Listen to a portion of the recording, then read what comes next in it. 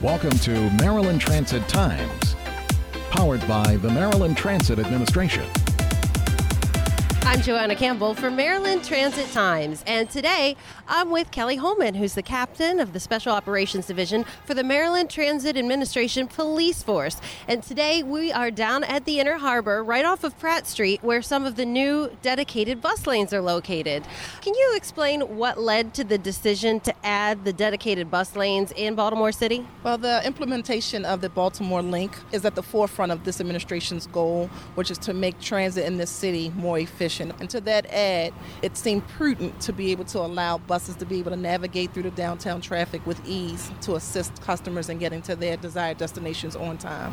Where are the red, restricted, visibly marked, dedicated bus-only lanes actually located? They're downtown. One is on Pratt Street, going eastbound from Howard Street to Marketplace, and the other is coming westbound on Lombard Street from Marketplace to Howard Street. If this is a program that seems like it will go well, do you think that they would maybe add some more lanes in the future? Absolutely, as a part of the Baltimore Link project. And how will drivers be able to know where they can begin to address making a right turn as a vehicular driver? Normally the red lanes are solid red. However, in areas where people can be allowed to turn right, the lanes are broken up. So when you start to see the lane break up, that's an indication to drivers that they can make a right-hand turn. So you shouldn't turn over the solid red line. You can get in where it's broken up. Exactly. And then go over. Yes.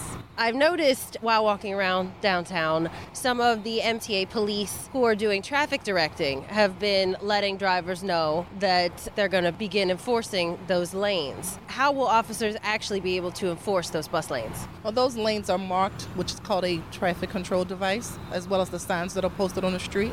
So if motorists, during our educational period, they were given verbal warnings or written warnings.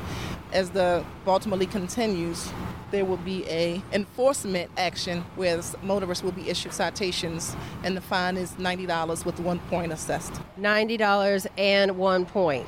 So it's important that drivers are aware of this and follow these rules, because not only does it help the bus, but now it's going to help maybe save them a little money and some issues with their license. Exactly. How does having these bus-only lanes help meet the 4 pillars of the MTA with providing safe, efficient, reliable transit with world-class customer service? Well, by instituting the bus-only lanes, buses are able to stay on time, maneuver through downtown traffic with ease, thereby avoiding traffic congestion, and they get customers to their destinations on time. This in and of itself defines the 4 pillars of the MTA.